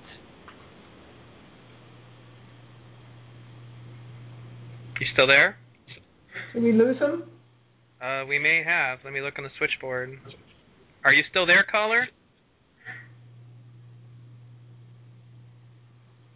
It figures. Unfortunately, he finally got to his question, and then he cut out. So, I have kind of an unorthodox question that I'm going to ask Jacques on behalf of Terry from the ZM UK radio station. And it has to do with what do you think will happen to industries like pornography in the future? When boys and girls swim nude as children, pornography disappears. Pornography is due to scarcity. Yep. Pornography is due to lack, because when I went to the islands when I was very young, the primitive people swim nude, and no male ever stared at a female body or collected pictures of nude women. There were no fetishes, and there was no peeping toms. Do you understand? Yes, absolutely. And I guess what you're saying is that the whole taboo will go away, and with that, any special fetishes. Without using signs and notes and saying don't do this and don't do that, you don't need that. When you have a saner society, all of the old systems that are not based on real understanding will fade away. Yep, I agree with you. All right, it looks like the caller came back. Let's give this another try. Caller from the 661 area code, you're back on the air. Hello? You still there? Okay. All right, let's try that again. You got to your question, and you were just getting ready to say it, and then you cut out. Well, I appreciate the patience. Thank you. Thank you for that. But really, just to sum it all up, a lot of people are really looking for things to do, and I just want to reiterate that we're really building the communication front, the front that really puts forth the message in what the Venus Project is, advocating a resource-based economy, and getting the basic fundamental blueprints, if you will, because this is really a proposal to repair the damage that has been done to culture. And a lot of people want to get involved and want to jump into that. But I really think we need to continue to re-emphasis or put the emphasis into passing along the message and then getting to the point where we can start doing the blueprints of a resource-based economy, where really the communicators, if you so feel like that's what you want to do, step forward and communicate it. But we have to learn how a resource-based economy can repair the damage that has been done to culture, because I really think people want to jump into something and then figure it all out later, but we need to figure it out first. If Roxanne and Jacques could comment on that, I would love to hear really their viewpoint and I guess ultimately, because you did a lot of. I'm sorry, just to make sure we get that straight, because we do this a lot during Q&As. Could you clarify exactly what you want them to comment on, because you said a lot of stuff? Yeah, really just the emphasis on being communicators, just for right now, communicating the resource-based economy, communicating how we get into that stage, that transition stage, and get ready for those blueprints, and building partners with other green organizations. Well, we do things that first people have to learn about this direction. They have to be able to talk about it. If they don't know about it accurately, that's the extent that it won't make it. So it's very important that they know about this. Come to the tours. That's important too. In terms of the blueprints, we've been working on blueprints. Jacques' been working on all aspects of this system technically, from city designs, transportation, energy, a lot of different things, but mainly a new value system. That is the most important. A lot of people want to get out and just start doing something. Well, it's fine, you can go out and make a sustainable little community, but that is not the solution to the problems. As the culture starts falling apart, then if you have a very nice community and you're eating well and you have a nice high fence, they're going to break down that fence if they're hungry. It's really a total global system that we have to work on. Even if we get a first community going, it's to make the blueprints and the technology and the automated systems for the next city, to make it bigger and have people come from all over the world to that city and view it, and then go back and build a city in their own community or in their own country, or introduce it to the politicians or the governments if they're still around. But that's the trouble with Egypt. They have nothing to advocate. They don't know where to go yet. They don't know. And if they had knowledge about this system, it could be quite exciting. So it's really spreading the word right now, and spreading it enough so people can describe it and have a good understanding about it. And hold events. If you want to do things, hold events and be able to talk to your community. There's a lot you can do. We haven't stopped doing things for 35 years since I've been in with it. Now, somebody in the chat room just told me that apparently the documentary that you watched earlier, Roxanne, that you mentioned was called Pyramids of Waste. Is that correct? I think so. Yeah, it's about, okay, yeah, I just wanted to let people know, and since I'm kind of a documentary junkie, I was curious. Well, caller, did you have anything else? If I could take just a real maybe a minute, I'll talk about the things that we're doing here in Austin, Texas, and maybe if anyone else is interested in those same things as far as TV production, radio, and film, and trying to pull from the talent that is really out there. There's a lot of talented, creative people out there that fundamentally want to see culture repaired from the centuries of damage that has been done, where people think that abuse is just a natural occurrence in the in culture across the globe, and really it's really not the case. So we're here in Austin, Texas, and we started a TV show. We're showing it at Wednesday nights, 10 p.m. There's a website, channelaustin.org on channel 16 for anybody who wants to check it out. We also have zeitgeistlive.tv, and you can check out our website there. We have all of our past shows archived there. Really, we're looking for other people who want to do the same thing that we're doing in another location across the world. And really, we're trying to become a hub of information where anyone who's new to the movement and wants to get involved can watch these shows and information and become motivated by the other thousands of people across the world who agree with this, understand it fundamentally, and want to be a part of it. We exclude nobody. Even the people who are still have that anxiety and still fear letting go of this money paradigm, this is a way to help allow them to ask the questions on a regular basis, because Jacques and Roxanne, really, they are so busy, and I would love to give them an opportunity to kind of sit back and look around and watch all these people being able to explain what a resource-based economy is with little to no effort, and that's what we're trying to do. It's education to the max, really. We really are trying to get this information out creatively. If you're interested in making film, if you're interested in musically talented, we're looking for all of that. And if you want to get in touch with us, you can email me. I'm also on Facebook. My name is Peter Perez. You can find me on Facebook easily in Austin, Texas. Get in touch with us, and we'll showcase all of that. If it's thought-provoking, if it's in line with the resource-based economy, we are here to give that outlet for those people. And Jacques and Roxanne, I really have you guys to thank for all of this, and Peter Joseph, and all of the work that everybody has done to get the movie out there. Everything's been a huge success, and that really means a lot to all of us here. So thank you. All right. Thanks. We appreciate it. I also want to mention briefly that we have a YouTube channel that we're always putting new things up there, and we're interviewing. We're filming Jacques every couple of days on a different topic, and we're putting up the different footage up there, and he really goes in depth about a lot of different things, and it's a course in itself.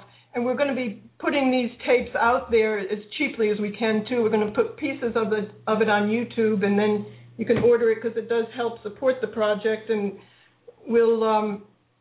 it's very informative on the different value systems and answering different questions, talking about behaviorism, or talking about law, or talking about relationships, all different topics. All right, excellent. Well, folks, now is the time. We've still got plenty of time. You got no excuse now. I've got a phone number that's local to New York, a phone number that's toll-free. Call the one that's local to New York if you can, because the toll-free one costs me money. I've also got a Skype account. You can add that. It's VTB115 if you happen to be calling from out of the country. Just PM me on Skype and to tell me that you want to be added to the call. If you're interested. It looks like I do have a caller here. Let me go ahead and enable their mic. Caller from the 661 area code. Did you have a question? They might just be a listener. All right, well, that being the case, I'll just go ahead and mute them. Looks like we have Edgar. Let me ask him if he wanted to be added. Once again, everybody, thank you for tuning in to V Radio. You can visit my website, vradio.org, v-radio.org. Check out lots of other great interviews that I've had with Jacques and Roxanne, with Peter Joseph, with Ben Stewart from Kymatica, several great filmmakers, scientists, lots of good discussions, things of that nature that you guys can check out on the internet on V Radio. You see if this person wants to be added. Did you want to be added to the call? Okay, so in any case, I'm going to go ahead and add them then. At least I think that's what they're... Yeah, the people are... This is the only problem with doing it on Skype is if they don't tell me right away. I go ahead and bring them on. Hello, Mr. Perez. Did you have something you wanted to add? Oh, I've had a lot to share, but if you're willing to keep me on here, I've got a lot that's going on here in Austin, Texas. Oh, okay. This is the same person who was just on. Yeah, in the future, always use Skype. The sound quality is much better. Let me add somebody who hasn't been on yet, though, so just stay quiet for the moment. Absolutely. All right. Now dialing into Abnor 311. You're on the air. Hello? Yeah, hello. Hi. Welcome to V Radio. I'm having a delay, so because I live in Sweden, and I'm so nervous that I'm talking to Jacques. That's the wonders of the internet, my friend. But yeah. We promise he won't bite you through Skype. You're gonna make Jacques nervous. You're making Jacques nervous. All right, well, go ahead. Well, in the early stages, if we now, put up a city, or we come forward with the Venus Project and spread it out. In the early stages, there are so many cultural people, and my question is, there will be so many opinions on if a woman should have abortion and stuff.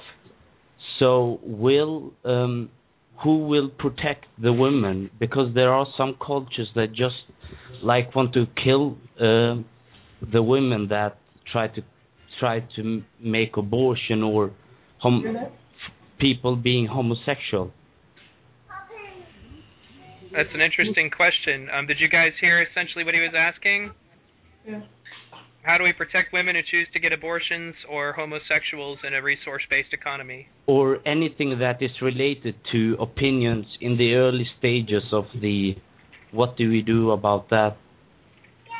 Well, we educate people in the Venus Project so that they can make the decisions about their own lives. Nobody tells you what to do. You have to make your own decisions as to your own lifestyle and what you prefer to do. What about others that want to kill them if they make an abortion? If they do an abortion? Well, not in the Venus Project, they don't. They're educated to think in terms of the Venusians or the Venus Project adherents. The people that accept the Venus Project accept the values that go with it. Those that do not live in the Venus Project, they choose not to. But I feel eventually... All right. Go ahead and continue, Jocko. Were you finished? Well, I would say that the people that are educated in the procedures of the Venus Project respect all human beings and their decisions. But they're educated to understand how we relate to nature and one another. No more artificialities. The religious people in the Venus Project will be people that are doing things to make the world a better place, not just a verbal hobby. Religion to me today is a verbal hobby. I would rather see people putting it into practice by making a world without racism, prejudice, bigotry, or money. There's also something to consider about this, is that the kinds of circumstances that would cause a woman to seek an abortion would be far less prevalent in a resource-based economy. There was something that came up in that film, I'm forgetting the name of it, it had the big blue glowing guy in it, and You know, it was another of those films that believed in human nature. And, you know, they brought up the situation of the man shooting the woman that he had made pregnant. And I pointed out that in a resource-based economy, none of that would have ever taken place. That woman wouldn't have sought the relationship with that man because she wanted to get out of her impoverished country.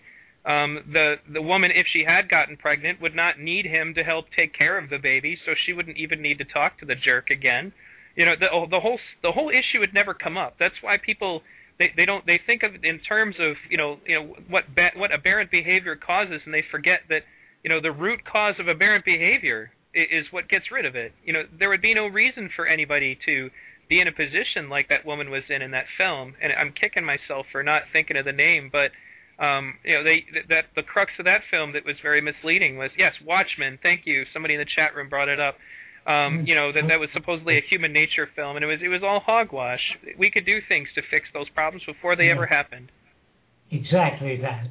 Remember when primitive life crawled out of the primordial slime, they couldn't help but carry some of the slime with them. It's very difficult for people in this culture to think freely away from the way you've been brought up. Every movie, every book you read presses you into the common value system of the monetary system. Excellent. Caller, did you have anything else? Maybe. Okay, let's get away from the abortion. Or, I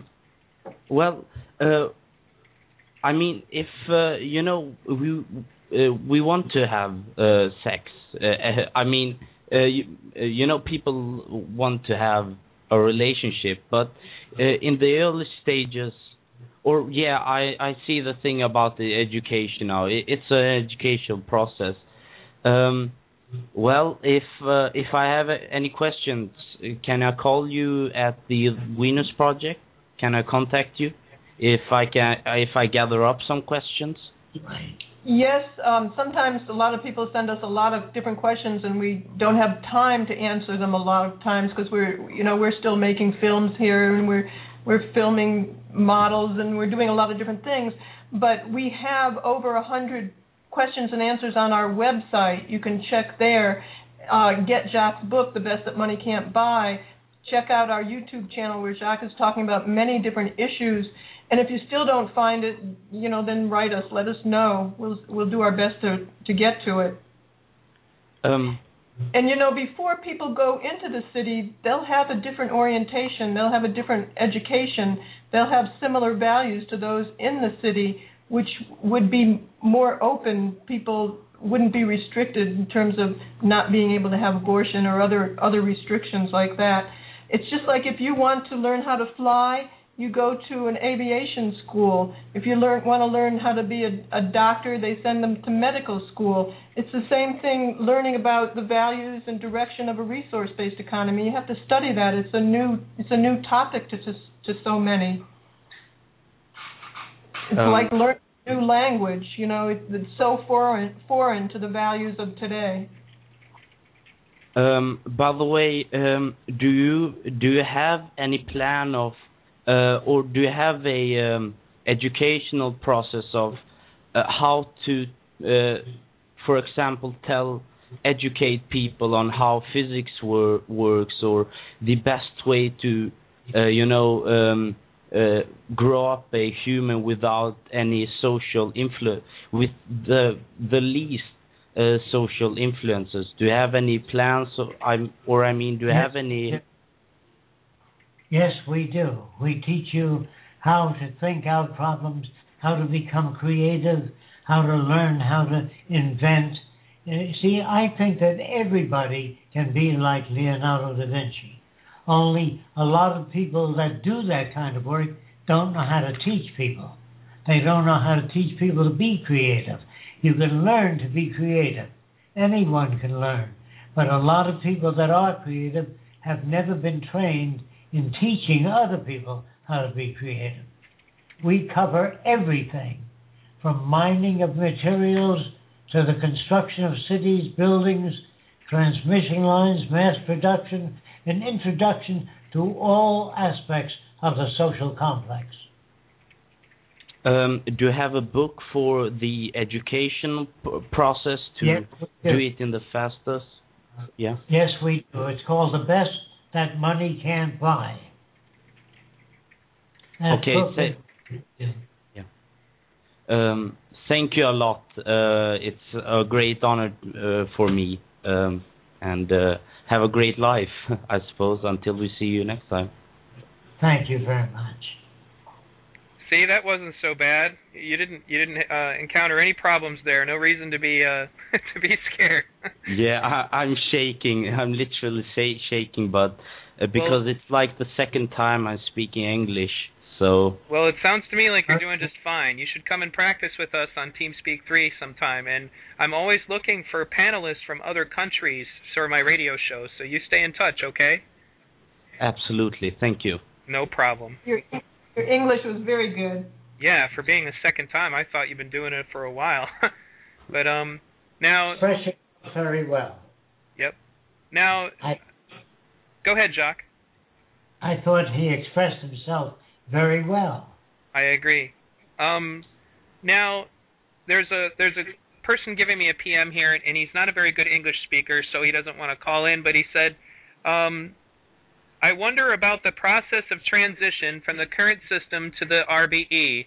Roxanne said it has to be global for it to be successful, but about time it would take to make that happen. Would it be like the transition? I guess essentially they're asking, if we could make a transition starting with less than global. Well, there's a lot of steps that have to be taken before it gets global, a lot of work. But, a lot of people ask us, when will it happen? When will you do this? When will you build the first city? I think you mentioned this already. But we have no money. Jacques and I have no money. We have no power. We just work at it to introduce this direction to others. And if other people don't do the same, I can assure you nothing's going to happen. So it depends on what everybody does out there to learn about it and talk about it. All right. There's no other way to make it known except that you talk to people about it. Yeah. And get Jacques' book, The Best That Money Can't Buy. There's so much information in that. Jacques talks about Sunny Day in May when he read a book trying to find out how the Wright brothers flew, and he got this book with great anxiety to learn how the Wright brothers flew, and it started with, it was a sunny day in May, and Mrs. Orville Wright was hanging clothes on the clothesline, and he really got upset because it gave him no information, so he had to wade through the whole book until he got to the end where they stuck a wire in the wings and they flew it and they pigeon. And but my point is, Jacques' book has no sunny day in May. Everything's relevant and pertinent and gives you a lot of information, and that's the best that money can't buy. So, and that's a lot of the information from Peter's films about the Venus Project and a resource-based economy came from that book. So it'll be very helpful to you. All right. People were asking if the radio program stopped, and it hasn't. My suggestion is, if you haven't already, for some reason you're having trouble hearing, always refresh the page. But the show is still very much live. I'm going to check out the switchboard. It looks like we have another caller from the 540 area code. You're on the air. Hey, is that me? Yes, it is. Oh, thank you. I'm a PhD student in biotechnology, and I am aware of technologies that currently exist that can end cancer and aging. And I was wondering what the Venus Project position on biotechnology currently is. What is the Venus Project's position on biotechnology? Biotechnology. What about it? What's your position on it? Well, I'm interested in all branches of technology, particularly those that would reduce human suffering and disorders. But we must also include the environment.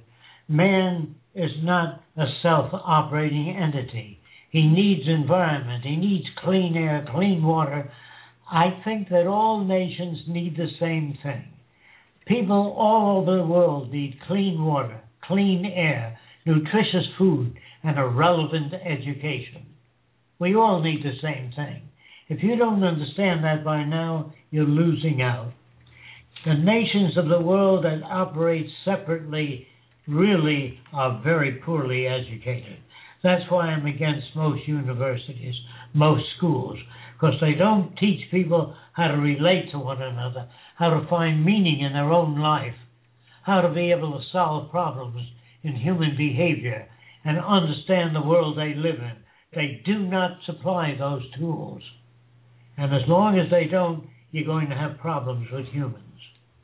They teach people how to be specialists, to be a cog in the wheel, to just get a job. They don't understand that science applies to all aspects of society. Awesome. Was there anything else, caller?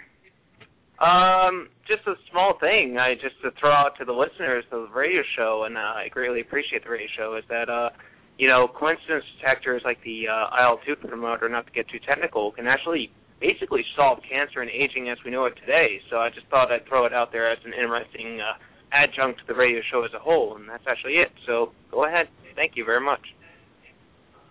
All right. Well, thank you for calling in. There's so much, science that becomes tainted within the monetary system. There's going to have to be a lot of research in the future once we get off money to find out really what's what, and it'll just explode exponentially. But today, you don't know who's, and I'm not referring to what this person said, I don't know enough about that, but you don't know who's doing the testing and what results they want to come out with and what they're trying to sell and how much they're trying to prevent, because it intrudes into markets that people have. It's very hard to know what scientific research is real out there and what isn't. It's even corrupted science. All right. Now, the Venus, there's somebody in the chat room asking, what is the Venus Project's position on transhumanism? Well, I believe that in the future we will go far beyond human systems, and we will design and engineer biological systems so that people are more sensitive, have better memories, and hold more information than they can today. For example, computers can handle 2,000 trillion bits of information today per second. No group of humans can do that. In order for humans to keep up with high tech, we're going to have to modify the human body, and that is much later in the future. I can't discuss what we will be modified to, but we will modify the human body to whatever extent necessary to prolong life and intellect. And such programs would always be voluntary, obviously. I mean, we're not going to force anybody to do it. They always go, you're going to put chips in my brain. I'm like, no. Never force. Never force. That's actually a really good point that I tell people to study, because they always get into this. Like, we have this guy in the chat room right now who's like, you're going to have to force me to do this. I'll never give up my land and all of this. And we're like, dude, we don't want to force you to do anything. He's projecting his own values into the Venus Project. Yep, we answered that question beautifully, I think, at the interview that we did when I was down in Venus. You said, they don't have to join us; they can live their own lives. We don't order people around; it's not a dictatorship. And yeah, you're right. They do project that. People are so scared. They also call us communists. They're so scared of the idea of anybody who says the word share resources. They're a communist, and then they start flying off on this. That must also mean they're fascist nonsense, and it's just ridiculous. We call those the unappointed guardians of the system. They're scare tactics that they give people.